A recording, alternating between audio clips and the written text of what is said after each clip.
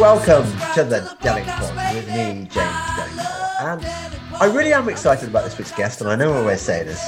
But he's a guy that I've been sort of getting to know on Twitter, and he's going to tell me more about himself while we have a chat through a kind of, I'm in a slight haze at the moment of various drugs. I'm on codeine and diazepam and other things because I've knackered my back and I'm in enormous pain. So if I sort of drift off, Ronan I'm sure can do the heavy lifting because I'm certainly not capable of heavy lifting right now. So Ronan, just remind me how to pronounce your surname. Ronan Maher? No, Maher. In Britain, I say Maher. If I was back in Ireland and around my Irish friends and family, I would say Maher. But Maher's good. I have to say, to be sure, you don't have an Irish accent. You've got a northern accent. I do. I was born in Manchester 36 years ago, okay. And I've lived in Ireland on and off though. And tell me a bit about yourself, because I have to say, and I think that this is a problem that a lot of older journalists have. We see this sort of younger generation of journalists coming up, and we don't really know who they are because 1 minute they're kind of kids at school, and the next second they've got careers, and we probably think of them as a sort of threat. And I don't know what. So just tell me about yourself. You're a journalist, aren't you? Yeah, I mean, I'm just starting out as a journalist. I've written for The Critic. I've written for Hector Drummond's website, and I'm writing my first book at the moment. Before the coronavirus pandemic, I was writing for the local paper, the Stockport Mail. It's Britain's lesser known paper of record. And oh my God, that's very old school. That starting out on a local newspaper is I mean, that used to be the route into journalism for most people. But I didn't realize it still happened. What was it like working on a local newspaper? It gave me the chance to reach a lot more people than you otherwise might expect. About 90,000 people, which isn't too bad. 90,000 a week now. I mean, I know it's not anything like a national paper, but it gave me a chance to get around talking to people in the community and dealing with issues on a very, on a local level. And, it's quite a long way from thinking about the US election and international issues and so forth. So I don't know, it's a bit more palpable, really. I feel like I can have more of an effect. But also, I mean, look, I think that one of the rationales behind that old learning the trade was that you had to do proper stuff like doorstepping people, sort of writing about stuff that you really might not want to write about, like people who'd been recently bereaved, or cover it. I mean, was that the sort of thing you were doing as well, or? Yeah, I mean, last piece I wrote was something called what I call the Food Bank Archipelago. And this is happening all across the Western world, where they said that a food bank archipelago has grown out across the West, and that it basically it's a huge bureaucracy of people who are making a fortune out of food banks. Really, it's the really food poverty industry, and we've got six food banks here in Stockport alone. And I argued that they're not going to go away, and it's nothing to do with poverty, really. Because once you wean people onto free stuff, it's quite difficult to wean them off it. Yeah, well, quite. I mean, if you build it, they will come. Who would not turn down free food? Of course, this is it. I mean, I remember when Domino's offered free pizza one day, free slice of pizza, and there was a queue all the way down the road. Obviously, there's a huge difference in behaviour between 0 for free and even 10 pence. Prices do affect behaviour. It's a fact which people ignore too much.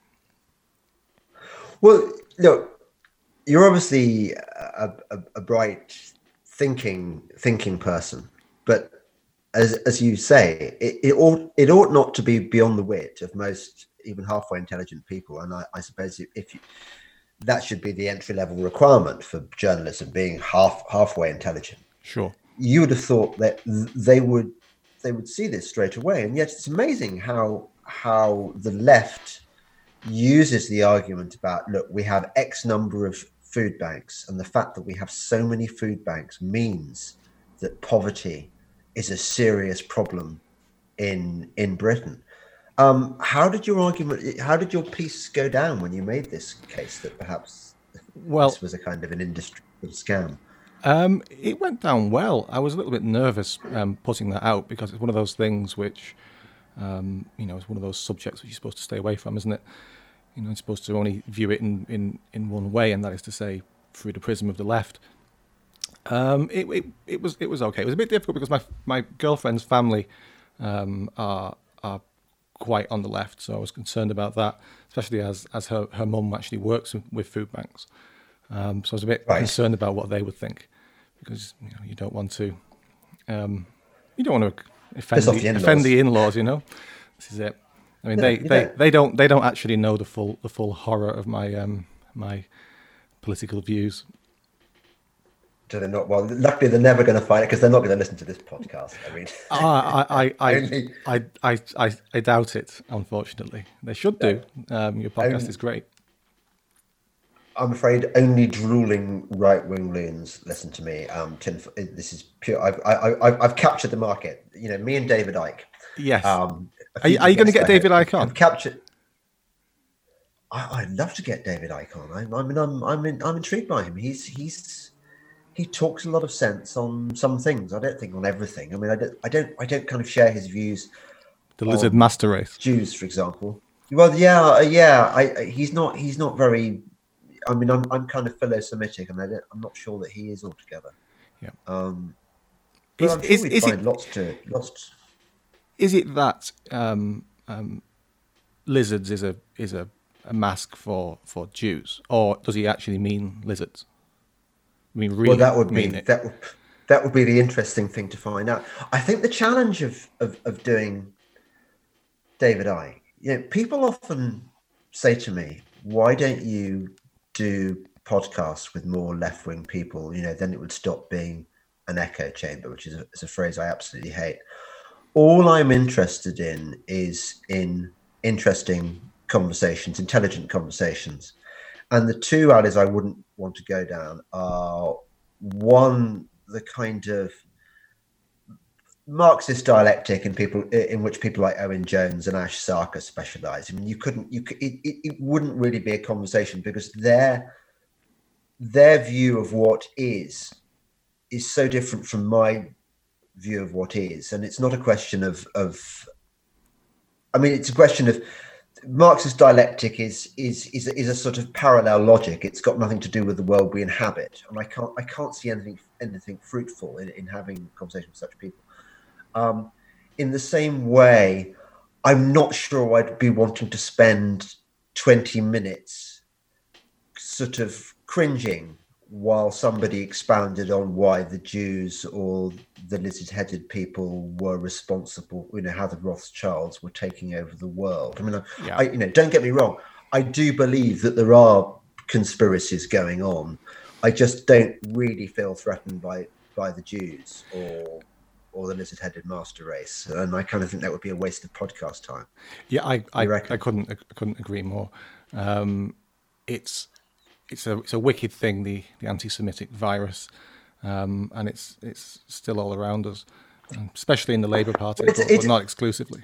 I mean, it's curious, isn't it? Because I kind of think that it's a bit like with women, actually.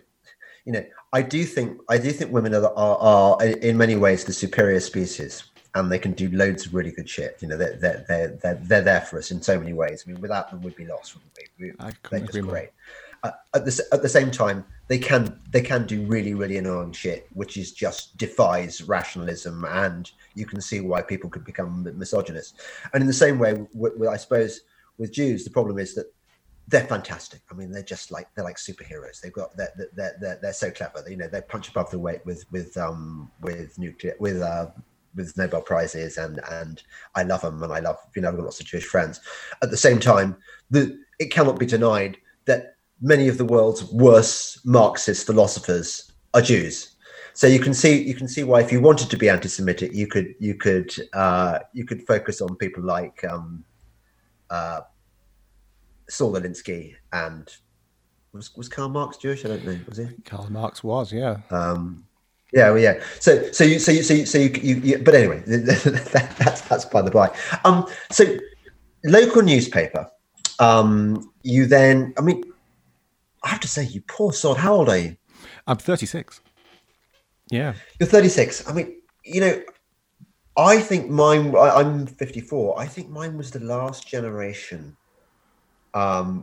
which saw journalism when it was still a trade worth being part of. I mean, the first half of my career, I could lead a comfortable middle class lifestyle on a journalist's salary, which you definitely can't now. Yeah. I mean, you're in it purely for the love, whereas I could get a bit of the money as well.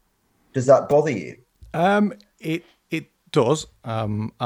I'm studying law part time at night, so I have a backup.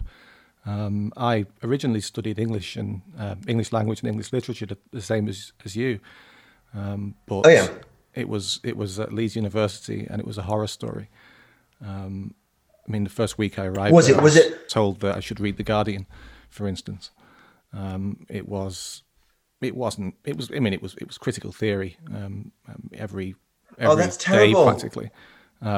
Marxist drivel, mumbo jumbo shoved down my throat. I hated it with a passion, and I love it. I love English. That's awful. I love literature. So it was hurtful in ways. Extremely irritating too, because I moved over from Ireland, especially to study at Leeds, and I arrived there and found it was like a Maoist re-education camp. Did you have any kind of indications beforehand that the course was going to be theory dominated? No, but I mean, now looking back, knowing what I know now, I wouldn't have gone on the course. Absolutely not. But at the time, it wasn't obvious to me because I didn't know what critical theory was. When someone says critical theory, well, surely that's just critical reasoning, how to look at things critically. That's a good thing, surely. But it's not that. It's Marxist. Attack everything in the West, try and pull it down, and do it through the prism of literature, destroying books like Heart of Darkness, for example, where everything is seen as a patriarchal, oppressive, racist, misogynist. Racist, yeah, of course, racist, yeah, misogynist, yeah. Ignoring that Conrad was a truly great novelist, writing in his second language, of course, too. That didn't matter to them really very much. It didn't seem that way anyway.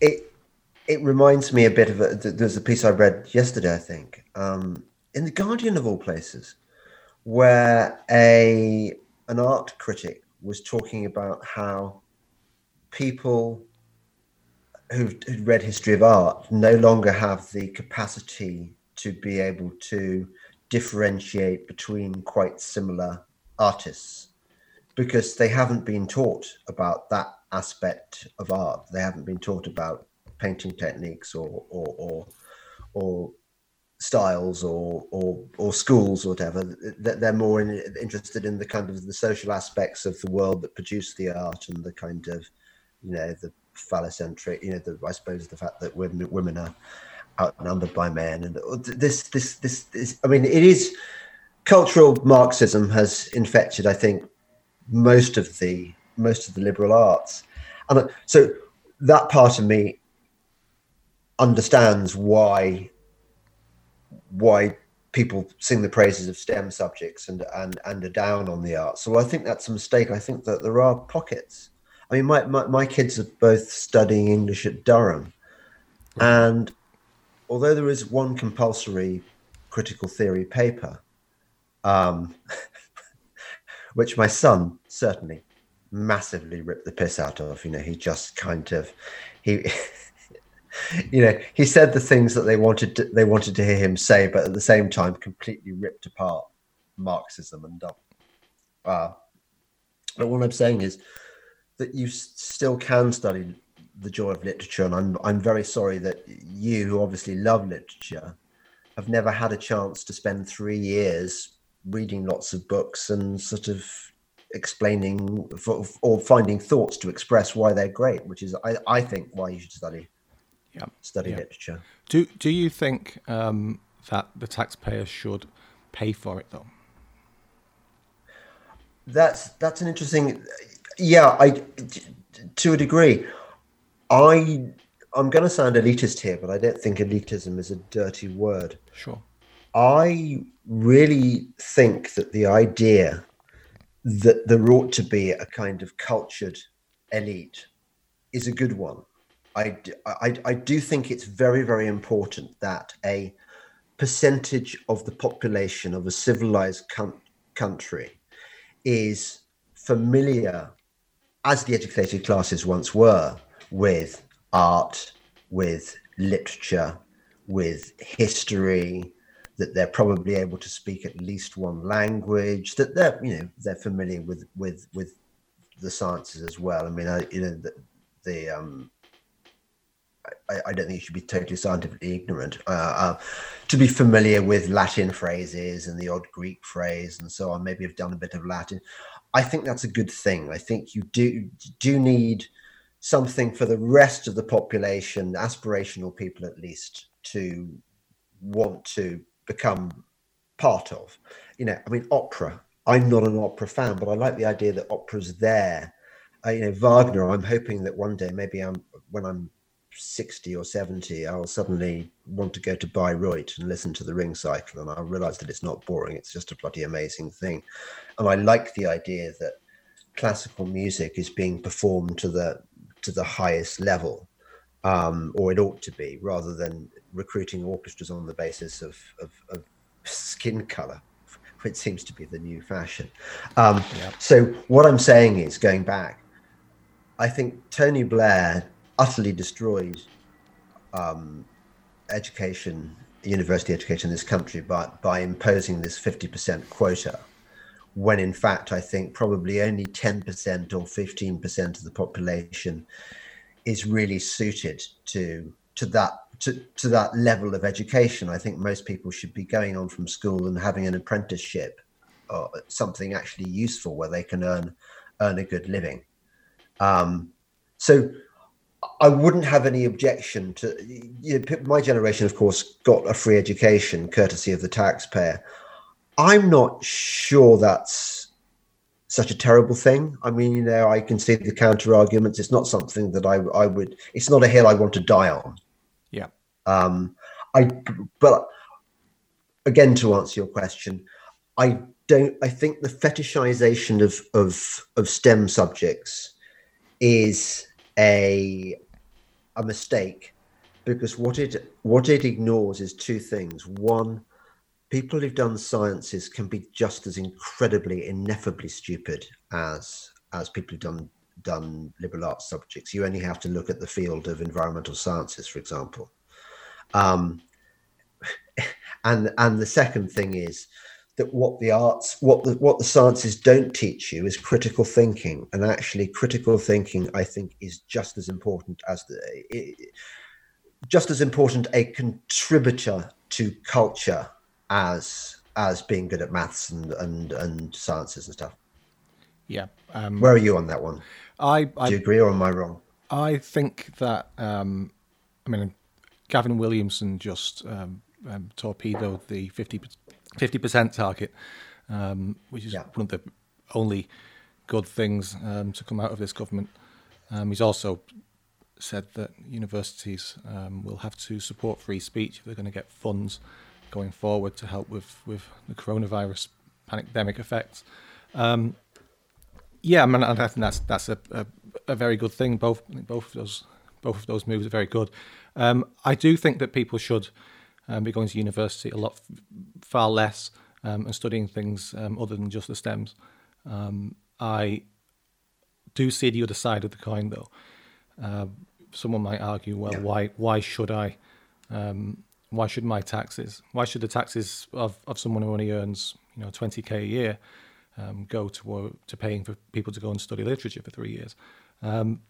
I see what they're saying, but I broadly agree with you. We do need to have an elite. We do need to have. I think inequality is a fact of life, and I think it's a good thing, and we should be able to look up. I like looking up to experienced writers, for example, and aspiring to reach their levels. I think if everyone's dumbed down to the same level, nothing ever improves, and it'll just start slowly go down even further. Yeah, I think who was it? Who said greed is good? Ayn Rand. No, yeah. Ayn Rand said it, but who else said greed is good? Gordon Gekko said it in Wall Street. But I also think that obviously greed is good. I mean, it's a motivating force. In the same way, I think inequality is good for much the same reasons. That inequality means that you look at where you are and you think, well, I'm not sure I want to be where I am. I want something more than that, and something gives you something to aspire to and something to yearn to provide for your children, to give them a better life than you had. I think that these are very powerful things, and that's good. I also think that one of the things that's missing about the debate about inequality is that it's not just about wealth, is it? It's about all manner of things that the state could never micromanage to the point where we were all equal. Looks, for example, penis size, charisma, sporting skills, even things like, okay, so I was born probably into the upper middle classes, but my disadvantage is that I haven't got the kind of the credibility that working class people have. If I wanted to be a pop star, I would be at a considerable disadvantage to somebody who could claim to be from Manchester, say, from urban Manchester. That would be a far better. I mean, the best hope for me as a pop star would be fucking Coldplay, wouldn't it? Yeah. Whereas if I were from Manchester, I could have been Morrissey or Johnny Marr. Yeah. Which is way cooler. So it's just, I don't know. I think people should stop whinging and just. I was thinking about this today. Actually, I was thinking about what was it? People of mixed race who seize on the black half of their parentage and use that as a kind of way of showing that they're, to improve their position in the hierarchy of victimhood. And I was looking at my parents and I was thinking, they're just my parents. But imagine if your parents weren't just your parents, but they suddenly became a vital tool in enabling you to find a better place in the hierarchy of victimhood. What's all that about? It's just crazy that we let these people get away with that shit. Yeah, it's appalling, isn't it? Leveraging your parents to climb up the hierarchy of all this mad identity politics it's wrong. I couldn't agree more. I mean, I could do it with the NHS. Both my parents are NHS nurses. They're retired now. But my girlfriend's an NHS doctor. I could cloak myself in that and probably go and write for the Guardian or something. But I have no desire to do it. Did you go through a phase where you go through a left-wing phase? Yeah, I started out on the left. I was a Guardian reader, even occasionally the Morning Star. I was very much on the left until it was Islam, which turned me, actually, as it happens. I couldn't square defending this, what I see as a very dangerous ideology. I know that's not something you're supposed to say these days. I mean, you've had Tommy Robinson on your podcast several times, so you know all about this stuff. But yeah, the way they treat women, Jews, gays, I found it absolutely appalling, and I couldn't understand why it was being defended by people on the left. And I think I was reading a lot of Christopher Hitchens, who obviously was a man on the left too, and that kind of pulled me away. I as it happens, I think Christopher Hitchens remained on the left all of his life, but anyway, I moved away because of Islam, and then everything else kind of started coming down to, you know, the idea that you should have high taxes became obviously absurd to me, because it constricts the society and stops people from starting businesses, stops people from expanding businesses. You end up with a huge, great big state. When you've got a huge, great big state, everything becomes about politics. And I find politics fascinating, but I don't like that it is everywhere now. Everything's politicized, and I think that's because of the size of the state. You know, and a whole host of other things. Just I don't know. Do I have any left-wing opinions now? I don't know. I'm not sure. They've all kind of gone. You know. It depends, I suppose, how you define left-wing. I mean, I'm just racking my brain to think of what left-wing opinions I hold. I mean, for example, I don't think we should have bailed out the banks in 2008. I think that's arguably a right-wing opinion, though, isn't it? Well, you see, that's the thing. You see, but Occupy, who are about as left as they come, I think are always whining on about how we bailed out the banks. So it's interesting. There's a kind of nexus there, isn't there, where between us kind of Hayekian sort of von Mises kind of classical liberals and the really hard left.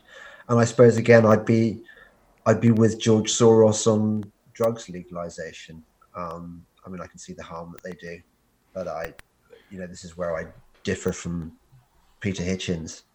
I just think that we seek altered states, and I'm sure we have done since monkeys drank fermented whatever, you know, and got off their faces on fermented berries or something. It's drinking just reindeer what piss. We like to do.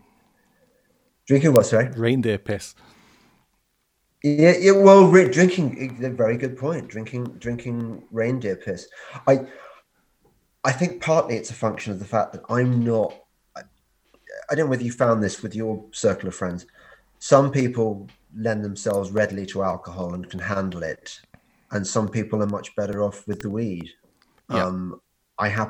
My body just doesn't really like alcohol that much, unless it's very, very good sort of Grand Cru claret or whatever.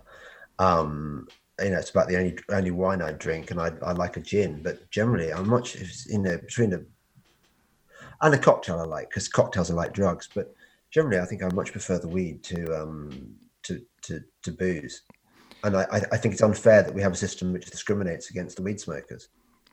Yeah, I mean, So I'm on the fence about opinion. this one. I'm on the fence about this. I'm somewhere between you and Peter Hitchens. I used to be very much with you on this. Legalize everything, let people make their minds up for themselves. And I would always look at alcohol and say, well, why is that legal and why is weed not? I used to smoke quite a lot of weed. I don't anymore. I find it very demotivating. That said, I do like listening to music while I'm stoned. I like reading while I'm stoned, I like writing when I'm stoned. But it is demotivating for me. It's not obvious to me that if we were to legalize weed tomorrow in Britain, that it would be a good thing. It's not obvious to me that it wouldn't end in disaster. I mean, my girlfriend is a psychiatrist, and she deals with people who've got, marijuana-induced psychosis. Yeah. Yes, indeed. All the time, and these people are a mess. Now, I know the pro-legalization side of the argument will say that there are other confounding factors, and that it wasn't the weed. The weed is incidental, but I don't know. I'm not convinced. There does seem to be a lot of evidence that it's maybe not for everybody, but for some people it's bad. And if it's Oh no, totally. legalized, I don't think you even need to argue with that. I think it's a given. I think lots of people are being made psychotic by the weed, and people who smoke too much of it and stuff. But the thing is, I'm not sure that legalization would make these people smoke any more than they do anyway. I think they're probably already smoking to the max. I don't think you're going to housing estates and things and finding people are thinking, well, I would get off my face on weed if it were legal, but the fact that it isn't illegal is making me think twice. It's there. So why waste the criminal justice system on prosecuting and persecuting people who are going to do this thing regardless? It's a bit like prohibition. I mean, you could make the same argument about booze, couldn't you? I know loads of people whose lives have been ruined, quite ruined by they are just husks, promising people who have just been wrecked by alcohol. Yeah, and not to mention the sort of violence and car accidents. So I don't know. That would be my rationale. It's not it's certainly not the weed is harmless rationale. It's more that like prohibition, it doesn't work. Yeah, I think didn't more people drink during prohibition than before? Didn't it virtually promote drinking in some ways? Is that right? Yeah. I'm almost sure of that. Yeah, I mean, I don't know. I'm on the fence. I want to say I agree, and I'm almost there, but there's a niggling doubt there that it would end well. I think that if it was available, on the high street, what's left of the high street, in supermarkets, I think more people who would not have otherwise smoked would start smoking, and that they might. Yeah, I don't know. I'm not sure. But it would revive. It's not going to happen anyway. You just given it could revive the high street, Ronan. My God, how much do the high streets need? I mean, what's happening to our country? I mean, how bizarre is if you'd written a dystopian novel even in 1919 and you'd called it 2020 and you'd outlined the stuff that's happened this year, it would just be, I don't know, would anyone believe it? I think fiction is dead. I think fiction is dead. I don't know how you can beat this by making it up. You people would have said you were mad if you said this 2 years ago. If you said in 2 years' time, our great cities would be hollowed out, depopulated of everyone, not just of people fleeing from the effects of left-wing policies. Because you'd have gone the City of London. Well, at least the City of London. That's never going to kind of empty because, like finance, it's the beating heart of our economy, and bankers work really hard. They're never not going to turn up to the office, and yet, carry on. It's happened. If you said that we would be instructed to stay at home, in other words, put under de facto house arrest by the government, for a disease which is no more dangerous than the flu, and even less dangerous than the flu by orders of magnitude for very young people, and that most of us would comply willingly and ridicule those who say that it's wrong and that it's damaging. They would have said you were mad. They would have said you are a mad person. They'd have categorized you along, with David Icke. They would. I mean, I think we ought to nail this issue with the flu. I mean, I don't think either of us certainly is saying that the flu is not a bad thing. I don't know how many times in your life you've had the flu. I've had it about maybe 2 or 3 times, something like that. And it's been nasty, it knocks you sideways, doesn't it? And you're in bed and you're aching. And I know that flu's a killer. Yeah, it yeah, can be if you're old or you're vulnerable. Um, but yet, if you get the flu, okay, your mum knows about it, and maybe your two, your work might know about it if you take time off work, but that's it. Whereas if you get the coronavirus, which actually in my experience is not as bad as the flu, I had it for 5 days and I carried on working through it, and all it did was I remember thinking, God, this is shit. God, I feel rotten. And I carried on working. And why am I thinking so slowly? I hate the fact that I can't bash my piece out as quickly as I can. And then I went to bed and I was drenching my t-shirt in sweat. And I thought to myself, this is good, because a fever is your body's way of getting rid of the disease. But that was my COVID experience. But it wasn't like flu where you're thinking, I can't move. I can't do anything. I just feel so flu is bad, and coronavirus can be bad, but that's it. It's not an order of magnitude worse. In fact, it's, as you say, it's actually not as bad as the flu. And yet, if anyone gets the coronavirus, we know about it, and we've heard their anecdotes. We've heard how bad it is. But you wouldn't get the same with the flu, just because we accept that the flu is a thing that happens. yeah. I mean, we've had winters where 60,000 people have died from the flu. Flu's no joke. 2017, 2018, I believe, was one of those. The excess winter deaths, I think, were 60,000, which is more than we've had in 2020 of coronavirus. Exactly. Now, of course, the pro lockdowners, the bedwetters, would Yeah. would argue that if it were not for the lockdown, it would have been far worse. But they have to explain why that didn't happen in Sweden, for example. Yeah, it's Well, they it's also mad. have It's quite mad. to. Well, the peak, I think, happened before the lockdown, didn't it? Actually, the I lockdown. think the peak of deaths was April 7th. Yeah. I don't know when did March 23rd did the lockdown start? So the deaths, Right. well, in which case it was in decline before lockdown. But you can't Yeah. claim that the lockdown is what did it. Although many are, The- even people who otherwise are very intelligent. I was thinking, for example, Rod Liddle. Extremely surprised that Rod oh Liddle yes. has bought this, because I regarded Rod as one of Britain's best columnists. And he's just gone off the deep Well, he end. is. He is on his day.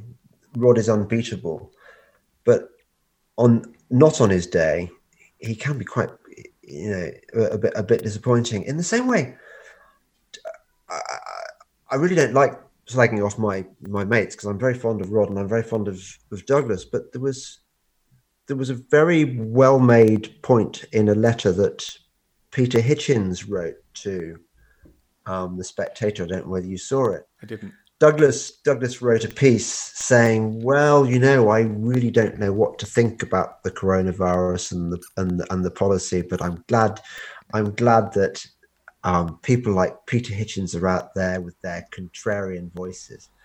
And Peter Hitchens wrote back to the effect that, I have been vilified for my opinions on the coronavirus, for saying unpopular things, and I'm glad that Douglas thinks that it's nice that I'm expressing my freedom of speech, but actually it's rather more important than that.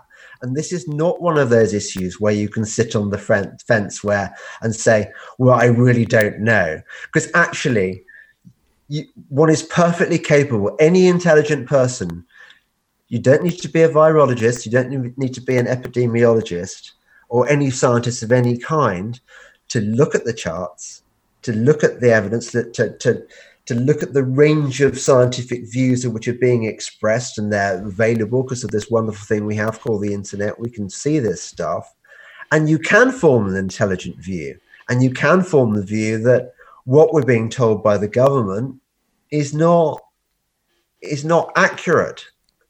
So tell me about your journey on this, because you've been, I mean, like me, you've been pretty forthright in your skepticism. But when did it click with you? I I started out very worried. I saw what was happening in Italy, from a distance, obviously. Yeah. Bodies piling up. Yeah.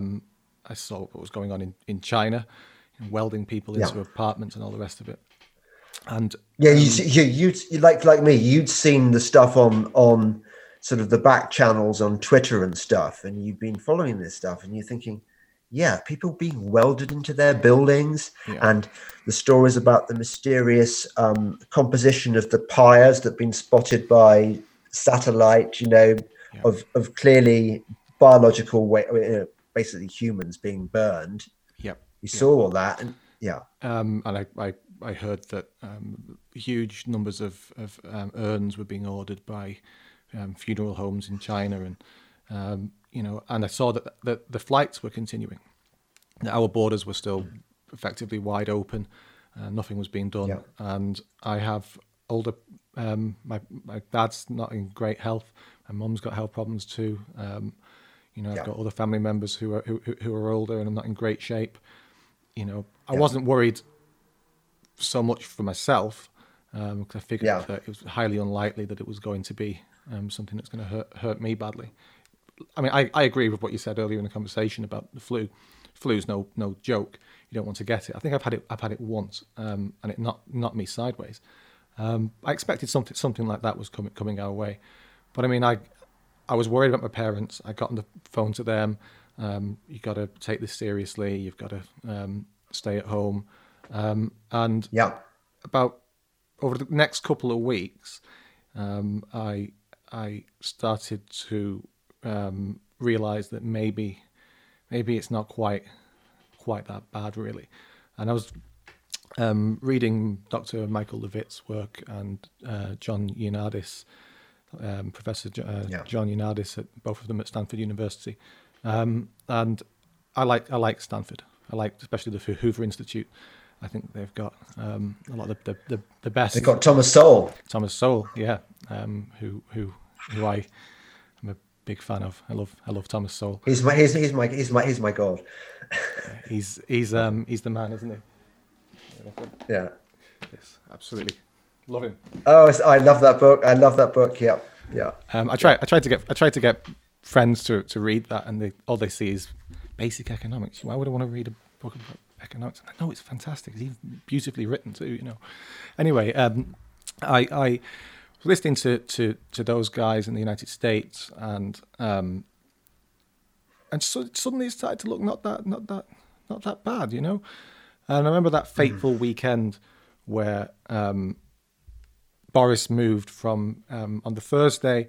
He was saying we need to isolate ourselves if we're sick, and then by Monday he was locking the country down after the media went mental in response to the Professor Ferguson doomsday report. By then I was fully against it. I was arguing that anyone who says that the army should be out on the streets against the British people was quite mad, and that we needed to protect our liberty. I believe that it's now under great threat, and I was right. Yeah. Well, so and where? By the way, are you in London or are you in Manchester? I'm in Manchester. I'm just outside of Manchester. Yeah, Manchester. Yeah. Well, your sort of friendship group. Where are they on all this? There's a mix. I know. I do have friends who I love them dearly, extremely bright people, but they think that the lockdown was the right thing to do, and they beyond just thinking that it was the right thing to do at the time with the information that we had then, they think it was effective. They think that it was the right thing to do, even in hindsight, and that boggles my mind a bit. But then I've got other friends who are right there with me and think it's crazy. My parents, my mum's a bit on the fence. My dad's fully. He listens to your podcast. He's right there with us. He goes. Right. He's been going out for quite a while. He doesn't consider it to be a threat to him at all. Yeah, Yeah. it's My dad's quite militant as well. he's militantly. He's a skeptic. Yeah. Yeah. Oh Yeah. God, yeah. He'd be happy to die for the principle of his freedom to go out. Yeah. He's been, because he had heart surgery late last year, and he got a message saying, a printed form saying, if you've had this surgery, you need to take exercise and you need to get back working. So when they closed the car parks on the Malvern Hills where he used to walk, he would find somewhere, in a private road and park there and defy the police. And, he wasn't having it at all. I'm very, very proud of him. He claims that I've sort of radicalized him, but I think Delingpoles actually all have a very bloody minded streak, because my mother's the same. We just don't take any shit. I don't know why. I don't know. I'm fascinated by that aspect of evolutionary biology, what it is that predisposes some of us, and it doesn't seem to be an education thing. You can have had the same education and everything, same social background, but you can reach completely different conclusions. And it seems to me to be the way that our brains are. You haven't got kids, I imagine, have you? Not yet, no. No. It's weird. I think a lot of it is nature, and I think we create these almost fully formed beings. I mean, obviously you can help them become more rounded, more polite, more intelligent, more whatever. But I think generally people's politics are actually hardwired into them. That's interesting. I've not heard that before. I think that our personalities are inherited, not entirely, of course, but I do think they are largely inherited. I don't buy into the blank slate theory or any of that nonsense. I think we inherit traits. Are you arguing that our politics is shaped by those traits, or what do you mean when you say they're hardwired? Well, you see, it's interesting. What I've read about this is that people say that actually, as a parent, you don't really have much influence on your children's development beyond a certain point, their personalities and their politics and stuff. That peer group pressure has a much more important role to play, which is quite interesting. But I mean, what do I know? I've only been observing this from the experiment of my own children. How old are your children, James? Well, you see, I've got three. I've got a grown-up one who's not. He's my stepson, but he's like mine. I've had him since he was 6, so he's my boy, and I think of him as my boy. And he shares my politics. So that would go against, that does sound like a nurture argument. But then I look at my two, the other two, and they're really, they try and fight it. Daughter tries to be a feminist because, that's what girls are like when they're teenagers. I'm not a feminist, definitely not.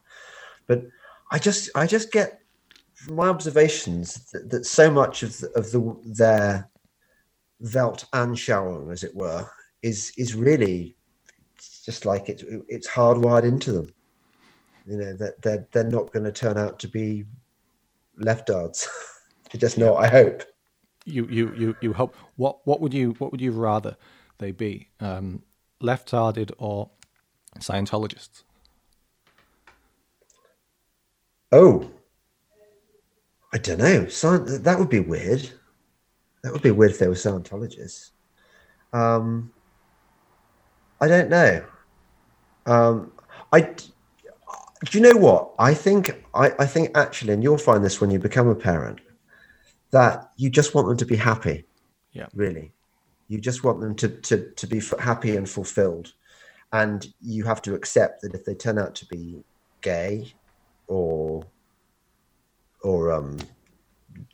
Christian or left wing or whatever, you just got to kind of love them for who they are. Are you religious? I to a degree. When they were younger, I took them to church, and I thought it was a very important part of their upbringing. That this is their culture. I talked a bit about this to Nick Timothy. I had on the podcast the other day. Yeah. I used to enjoy going to church. I think it's really important that every British child should be aware of the Christian tradition of their culture. They should know the Bible stories backwards, because this is their culture. And whether they like it or not, whether they want to go to church later on, that for 2,000 years, nearly, every British person, well, I mean, obviously, we didn't have Christian evangelists coming to England immediately after Christ, but whenever it was that the first Christian evangelists came to Britain, from that point on, British people were versed in Christian culture, Christian tradition, and that to reject that would be like rejecting, I don't know, I mean, well, I'm not going to say Morris dancing, but think of something that's really important and really English, that's sort of one of our defining characteristics. I think it's really important. Queuing. It's very unhealthy if we deracinate it. I think that this is where I don't like the kind of globalist vision of people like George Soros, the idea that we should all just be this homogenous mass. I think it's really good that when you go to Germany, I went to Germany, I spent 3 weeks living in Germany, in Frankfurt, and I had such a happy time there, just immersing myself in German culture and, a bit of the language. And I went out one night to this bar with this German, and while we were having dinner, this man came in this strange outfit it wasn't lederhosen, but it was a sort of weird, traditional outfit. And it turned out that he was some kind of journeyman training to be, I don't know, a carpenter or something like that. And there is in Germany this tradition where they wear these outfits, and you recognize them by their outfits, and they wander around, and you give them your charity, you buy them drinks, and you give them board and lodging, and you give them work, and they work their way round the country developing their skills. And I thought, isn't that a fantastic German tradition? And how could you not love that? And how could you not want that to continue forever?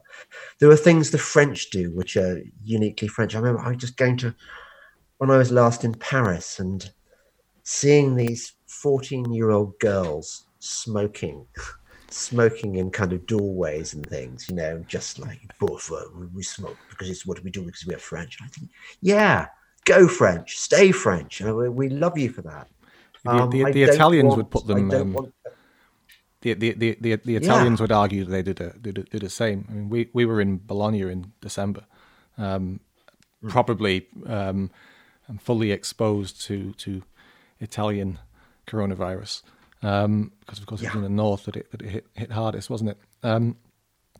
It was noticeable how many young people, again 14-year-old girls, sat outside cafes smoking like chimneys. You don't see that here. And also, what about the tradition of the passeggiata? Where in the evening the old folk sit on their benches and they watch people just kind of walking up and down and hanging out and doing their stuff. Beautiful thing. This is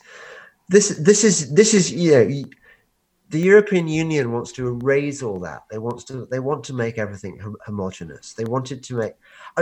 I felt this very much when all the blackface Morris dancing troops decided, because of Black Lives Matter, that they were no longer going to do blackface. Well, blackface was never a racist thing. It was a tradition that predates that kind of racist attitude. It was from something else.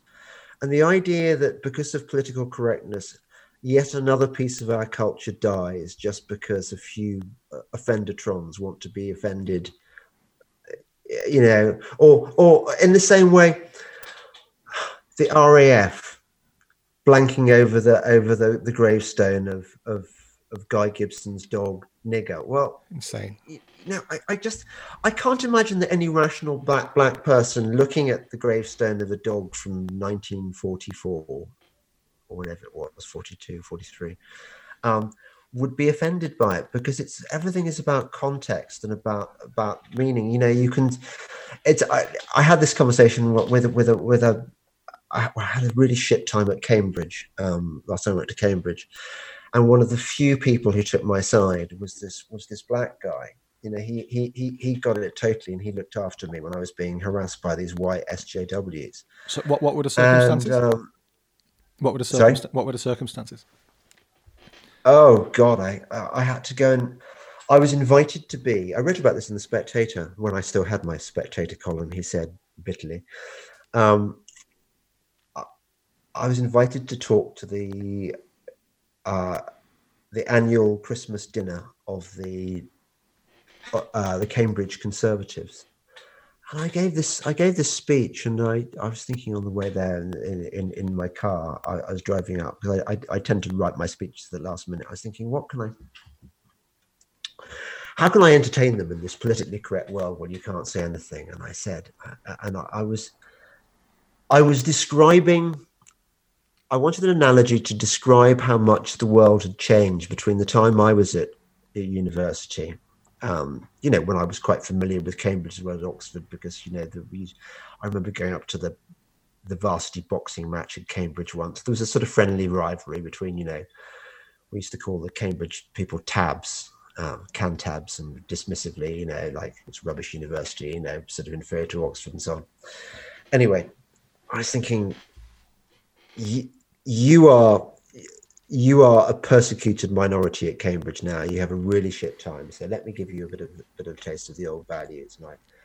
So I described a previous visit that I'd made to Cambridge, where I had found in the bar about 2 or 3 or 4 Conservative undergraduates who told me about how tough it was being a Conservative at Cambridge, and the feeling I got was that they were a bit like Catholics in the reign of Elizabeth, or Protestants in the reign of Queen Mary, that they almost had to hide in their priest holes if they'd been Catholics, I suppose. They were very persecuted, and they were sort of cowering, and they were sort of grateful to talk to somebody who had their back for a change, and they sort of hung eagerly on my words.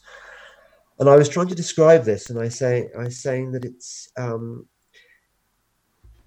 the difference in attitudes is a bit like if Jimmy Savile and Rolf Harris had got into a time machine from a Top of the Pops in 1973, and had come forward to the present and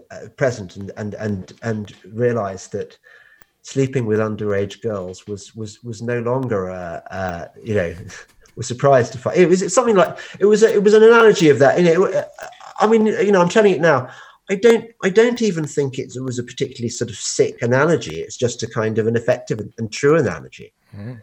And at the mere invocation of the names of Jimmy Savile and Rolf Harris, and at the invocation of in a faintly jocular context of sexual abuse or paedophilia or whatever, that this was completely beyond the pale of acceptability. It was so unfunny, and people started walking out and I'd just been warming up at this stage in my speech.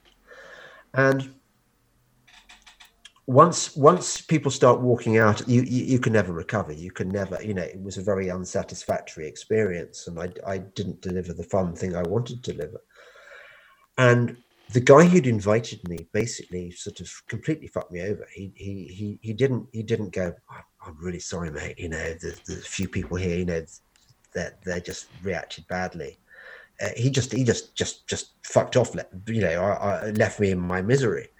But there was an Irish guy, black Irish guy, and I'm eternally grateful to me. And he went with me to the pub, and he just said, "No, don't worry, mate. It's all right. It's all right. It's all right."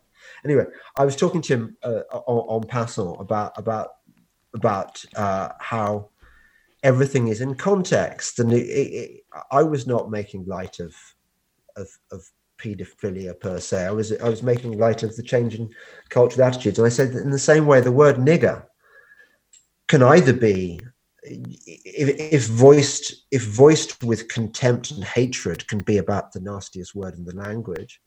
At the same time, it can be an expression of great affection. Like, if you say, "You're my nigger," it means like you're my brother, you're my blood brother. That was a very, very long anecdote to come to the point. But yeah, I'm glad you asked me, because I haven't told it properly before. So thank you. No, thank you for sharing it. Yeah, humor is seemingly not allowed in this new era, is it? Everything is no, and humor is very much about context. It's a very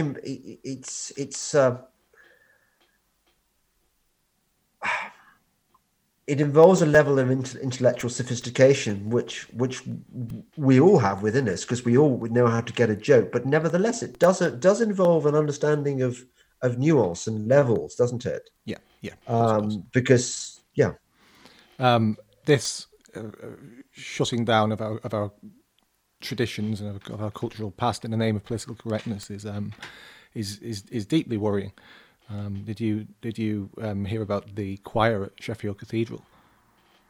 I did, and it upset me so much. It's horrendous. It doesn't just seem to be a tell us day a bit more, by. but for American and other listeners who don't know about this, what's happened? Yeah, well, in a nutshell, Sheffield is a northern city in England.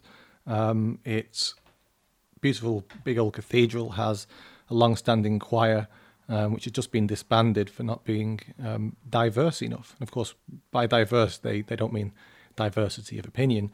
They mean not enough, too white, basically, is what they're saying, isn't it? Yeah. They want an overrepresentation of black and minority ethnic people everywhere in society. An equal representation is not enough, of course. I mean, last week it was revealed that there are 400 transgenders at the BBC.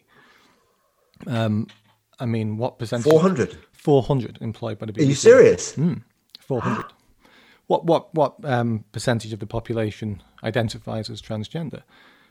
0.1% or something? I don't know, but it can't be much more than that. So, yeah. Anyway, they've decided they want more diversity in the choir, and until they get it, there will be no choir in Sheffield. Sheffield's a very poor city, a destitute city in many ways, and it doesn't have that much cultural amenities left, and getting rid of them like this is appalling. It really is. I mean, how many people are on the choir? Like 20. So how can it be sufficiently diverse? How will they be able to achieve the diversity they want? The answer, I think, of course, is that they'll never stop. It will never be diverse enough. The choir won't, the universities won't, the BBC won't. It will never be diverse enough. There'll always be something wrong. There'll always be someone there who has to go. And it does seem to be always the same people. And it's mostly male people of white skin color. They want these people gone. I mean, I try not to buy into. I mean, I'm deeply suspicious of things like Kalergi plan and all this sort of stuff, because I do think there is an anti-Semitic streak in a lot of that, as we discussed earlier on. Tell me about the Kalergi plan briefly, because I've sort of seen it referred to, and I'm not sure how much into David Icke territory it is and how real it is. I don't know that much about it. There's a guy called Kuvenhove Kalergi. Basically, the conspiracy goes that the white race is being eradicated, and that the European Union is and the United Nations and all those entities are working towards the eradication of the white race. I don't buy into that myself. I think that there are other things, there are other ideologies driving those organizations. I don't think it's that. But that's the Kalergi plan. I don't buy into it because I think I'm put off by its being adjacent to a lot of actual Nazis who are out there. I mean, I don't think they're as common as the average Guardian columnist would have you believe, but these people do exist, and they are deeply unpleasant, obviously. Although I think we can push this thing too far. This about if people who might be described as hard right worry about something, therefore it cannot be real or true. I just a slight digression. I was looking at a Twitter exchange yesterday or the day before between one of the guys from trigonometry, Konstantin, Konstantin Kissin. Konstantin Kissin, yeah. And it's weird. I'm slightly puzzled by why they haven't had me on the show yet, because I mean, originally when they started out, they invited me on, and I said yeah. But they've been very sort of backward about having me on recently. They haven't pushed it, and they keep sort of making excuses why not. And yesterday, somebody was asking why they wouldn't have Tommy Robinson on the show, and he was like, well, we don't want to be cancelled, and Tommy Robinson is blah blah blah. And I was thinking, well, Tommy Robinson is not. I mean, I know him reasonably well. I mean, he's got his flaws. He's handy with his fists. He's sometimes rash, and he quite likes a bit of confrontation. But when you talk to him, I don't get the impression that he's fits into any definition of racist, or he doesn't hate Muslims per se. I mean, he's suspicious about the religion, which I think is reasonable. But this thing that people have of trying to distance themselves from anything which might enable the left to tar them as hard right. Mind you, the bar is so bloody low these days. I mean, I've never been called hard right or far right before until the last 5 years, because I'm not. I mean, I believe in limited government and freedom, and I get on with black people and Jews, and I've got my Muslim special friend. He writes to me, dear James, it's your Muslim special friend here. I mean, I don't think that if I were really racist or Islamophobic, I'd have Muslims writing to me saying, I'm your Muslim special friend. Maybe I'm wrong, but it's extraordinary how to have even this conversation. I imagine there's going to be leftists, if they listen to it, who'd think, yeah, these are a pair of evil fascists. Sure. Why? What have we? What happened? It's strange, isn't it? I mean, as it happens, I place fascism on the left. I don't think. Yeah. So do I.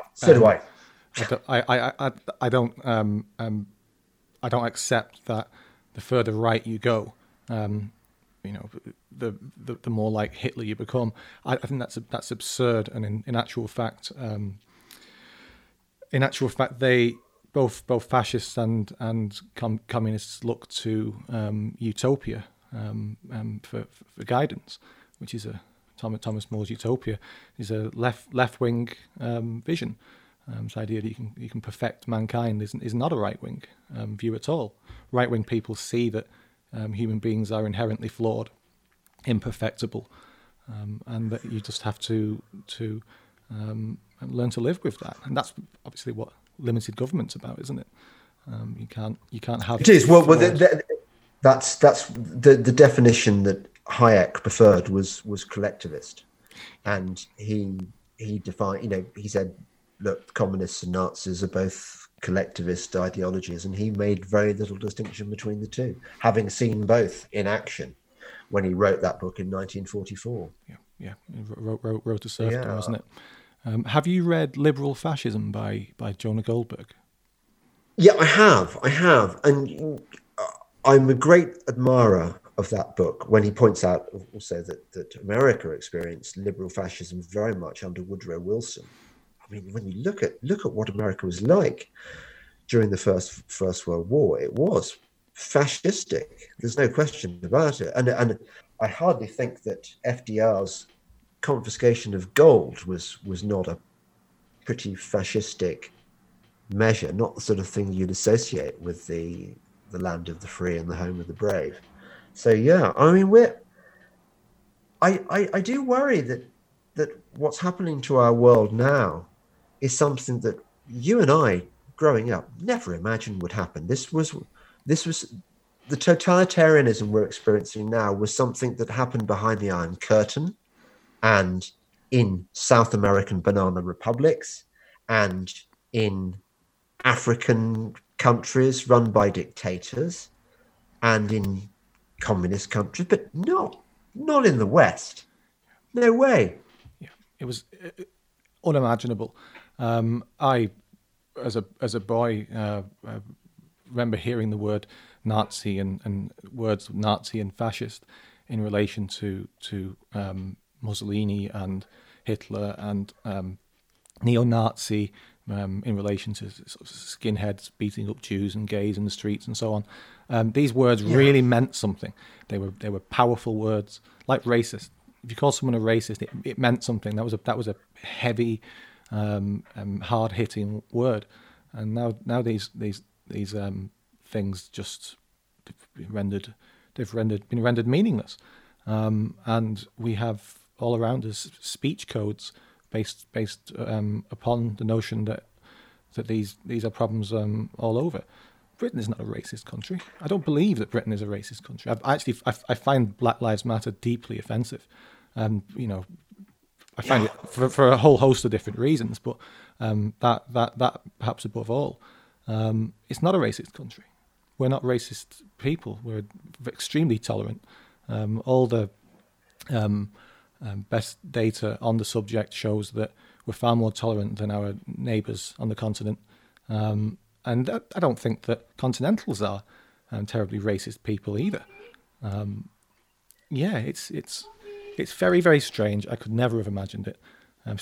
Speech codes especially are extraordinary. I could never have predicted. They are extraordinary. No, you're right. They pathologize normal behavior. For example, when I get talking to somebody with a different color or a different accent or whatever, one of the first things I want to know is about where they're from, what their background is, because I think getting to know somebody is about getting a feel for who they are and where they're coming from.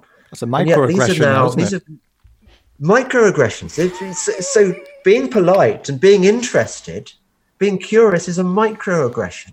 Yeah. It's so I would consider it rude not to ask somebody about where they're from, and because you can have good conversations. I mean, I love talking to Pakistani taxi drivers about what's going on in Pakistan, and getting it's how you find out about the world, isn't it?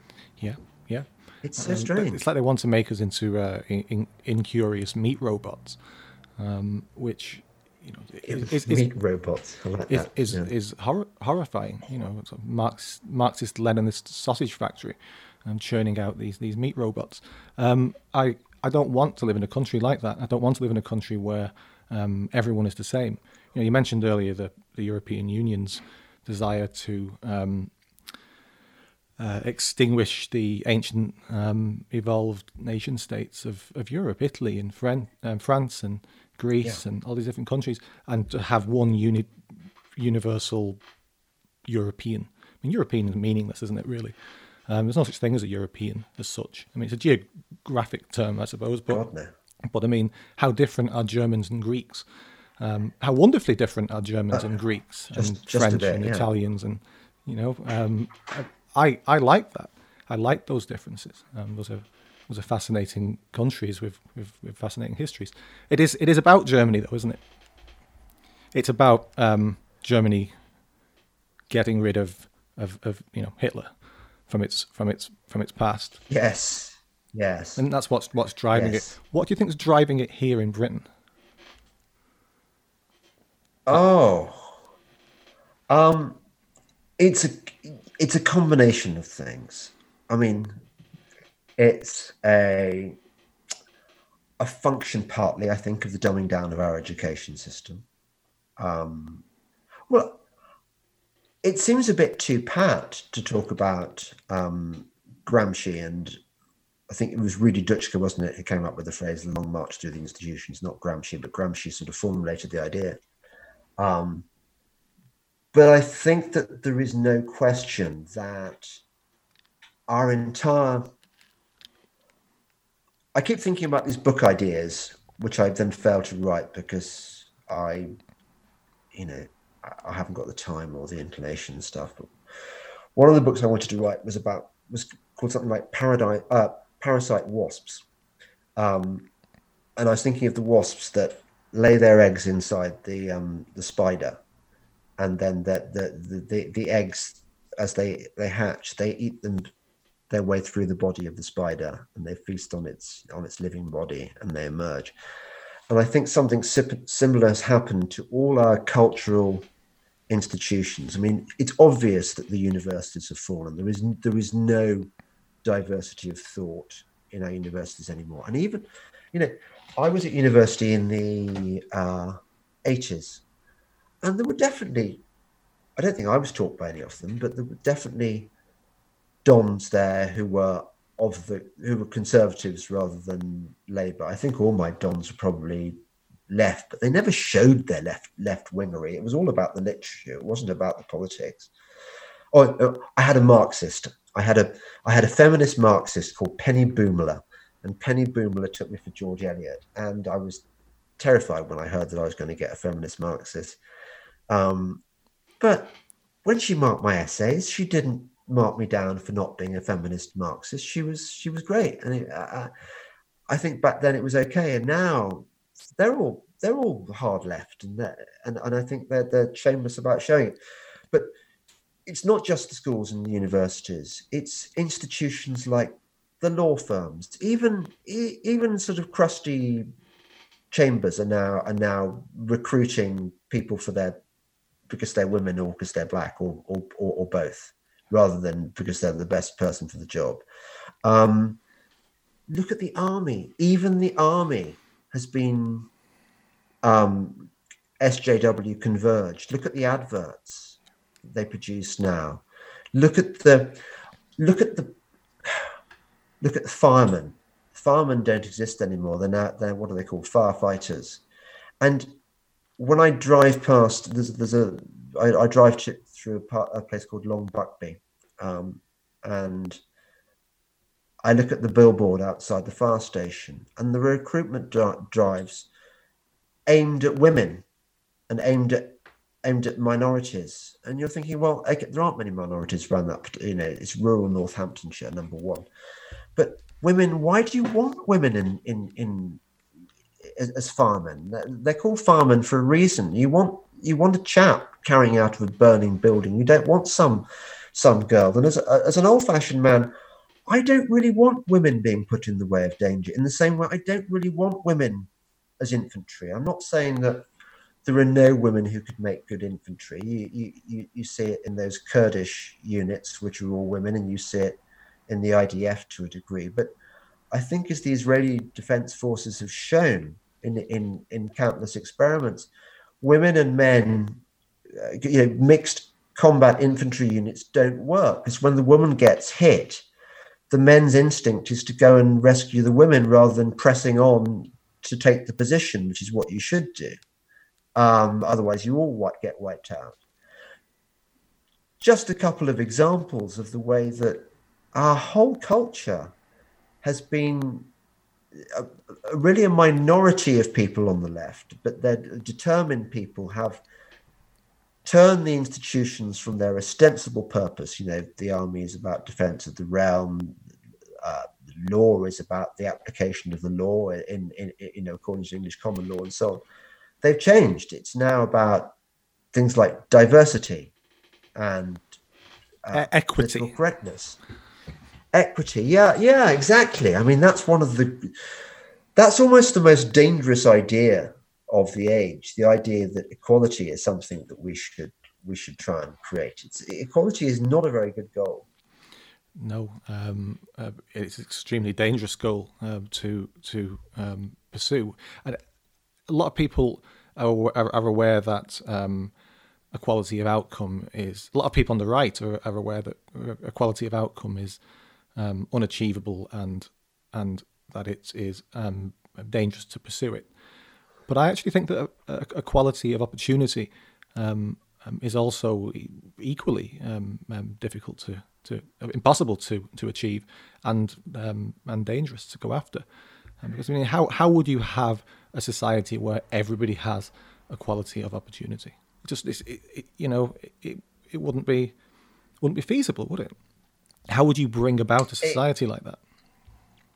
It wouldn't be achievable, and it's wrong. You don't want. I mean, people who join the army, you want people who want to kill, basically. Yeah. I mean, the idea that Scott, the army is about, I don't know, about boosting your self-esteem or whatever. I mean, these are adjunct things adjunct benefits that, and I think that they are true.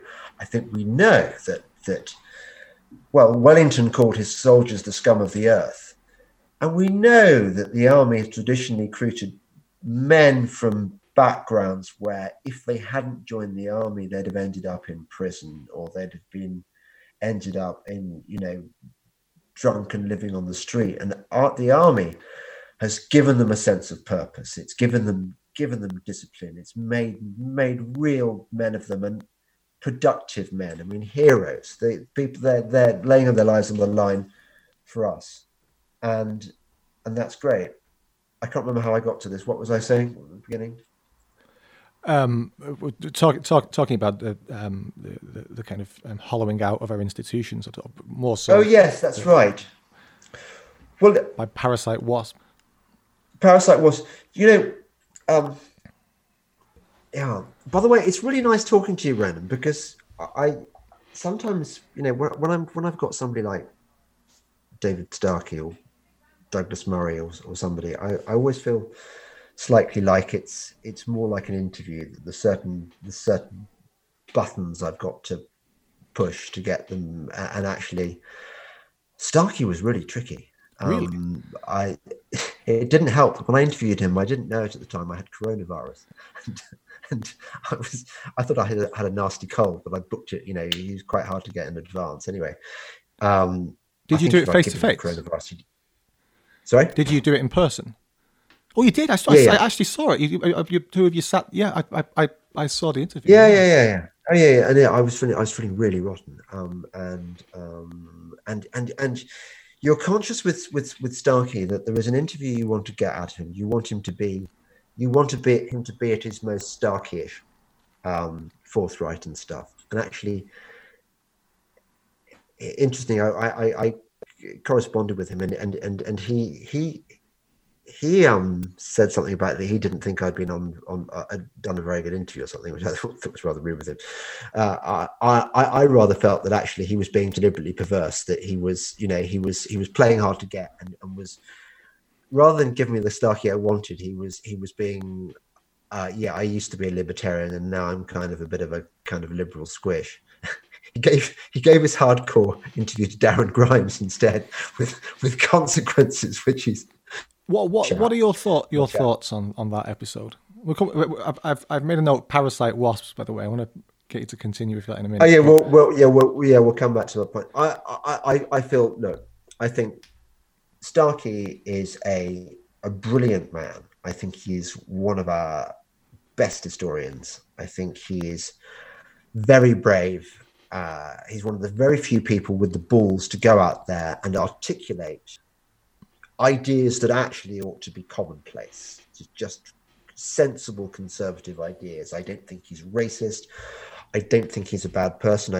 I think he's probably a creature of a product of his generation. So he might have slightly different cultural attitudes to somebody who's kind of been brought up in the world of woke. But beyond that, he's certainly not a racist. I think his only mistake in that, he shouldn't have apologized afterwards. I mean, they completely fucked him up the arse and the other side with a ginormous pointed dildo with poison tipped, and he lost everything. And I think it's just it's illustrative of just how much the Red Guard cultural revolution madness has gone, that he can be destroyed. Look, we're doing a podcast now. At any point in this conversation, I could say something which was just the work of a fleeting moment, the product of a thought that came into my head that I might have, had I in different circumstances, I might have voiced it in an entirely different way. And yet for that, it would be possible, if interpreted in an aggressive way, to destroy my whole career. It would do if I had a career to destroy. I don't think I do particularly. I'm not reliant on a publisher. I haven't got a publisher. I work for Breitbart. Breitbart is probably not going to sack me for being right wing. I haven't got a slot on the BBC. I'm not attached to an Oxbridge College or anything like that. I haven't got a literary agent, or I've got one, but I haven't written a book for her yet. So, but how easy it is in these times for somebody to be cancelled. I mean, there's a sort of thing you're meant to say about how, he expressed himself clumsily, but I mean, who doesn't express themselves clumsily occasionally? That's the nature of conversations. They're not pre-prepared speeches. They're whatever makes our thoughts work in that particular moment. So I think, poor guy. I think it's appalling what's happened to him. Tell me what's your take on it? I'm horrified. Starkey is a great man. He's a heavyweight thinker. He's a brilliant writer. He's a great personality, a great character. He's someone who brings enormous amounts of a wealth of knowledge to the conversation. He's doesn't deserve to have been treated as he has been. It's disgusting. I wonder if Darren Grimes should have edited that, to be honest with you. This is how I look at it, okay? It's a bit like, Sam Harris does the same thing, I believe. I don't mean to compare myself to Sam Harris. I just mean that I have the same approach as him to doing things like what we're doing now. And that is that if you say anything which might, if something comes out wrong, it comes out clumsily, it might get you, in trouble. Maybe it's something that you said that you didn't mean. Because we're thinking aloud sometimes, aren't we? That he's happy to edit it out or have you say it again. That for me is how this sort of thing should be approached, especially in this time when these woke fascists are running around cancelling people. I hate that word, cancel. It's so totalitarian. Yeah. It belongs in Ceausescu's Romania or something. It doesn't belong in a free country.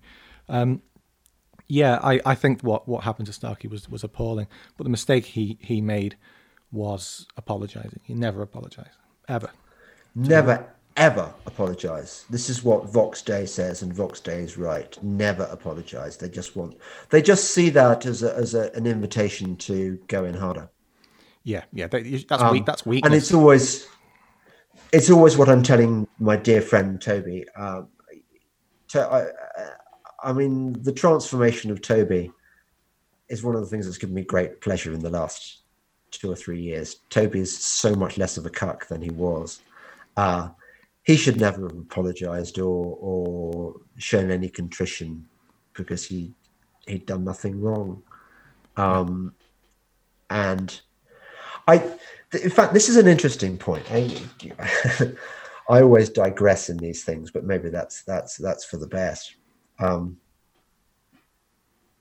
especially when you're on drugs like I am. What was I thinking of here? Oh no, it's gone. It will come back to me. It will come back to me. Going back to what we was. Let's go back to the talk about the army and about parasite wasps. Yeah. Which is that I think this is so important, and although I mentioned it before, I can't mention it often enough. That there is not enough thinking from first principles in our culture. You know, the left loves to caricature the position of people like you and me as being one of uncaring. We have the view that we do because we just don't give a shit about other people. And I've been having this on Twitter today about, when I posed in Waitrose and Aldi, not wearing a mask. I read some of those tweets to you. Sorry to stop you there for a second, James.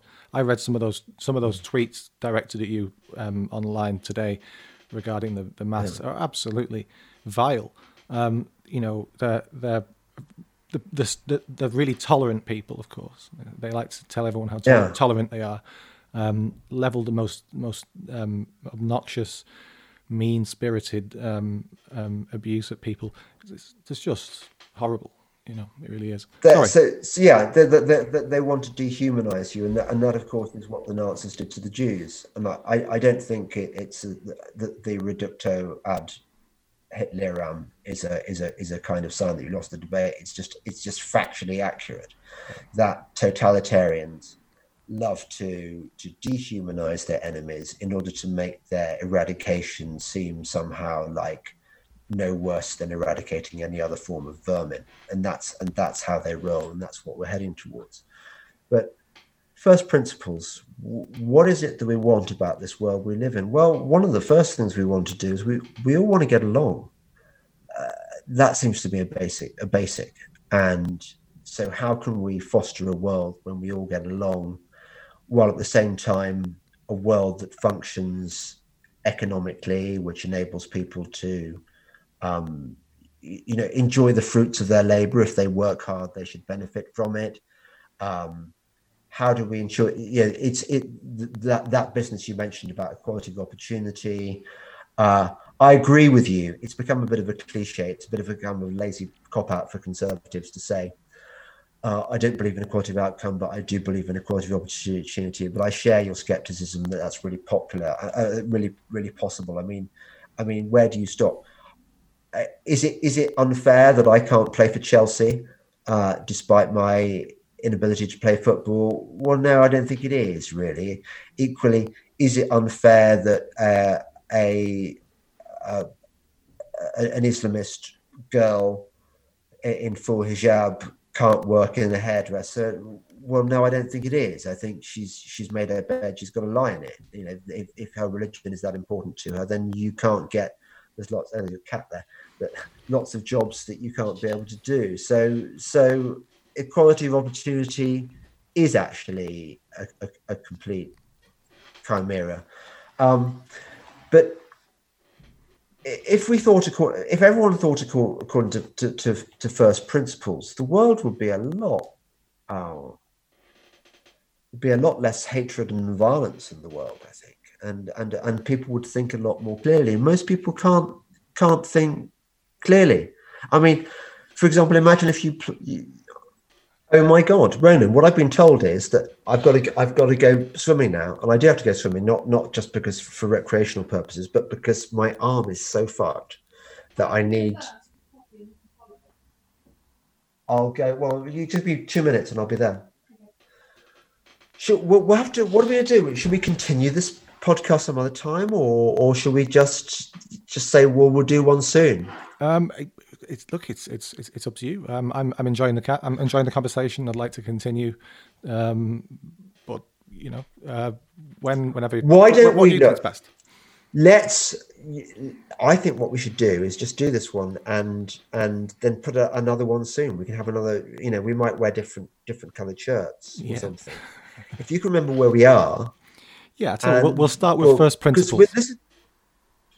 This has been good. I've really enjoyed this, and we must have done about an hour, haven't we? We've done an hour and 45 minutes. Have we really? Yeah. Oh my god! It felt like no more than an hour. That's really good. So I think we'll make this one self-contained, and then we'll do another one soon because it's been really good talking to you. So you're listening to the Delling Pod with me, James Dellingpole, and my special guest, Ronan. I still forget how to pronounce your name. Ronan Maher. Ronan Maher. Ronan Maher.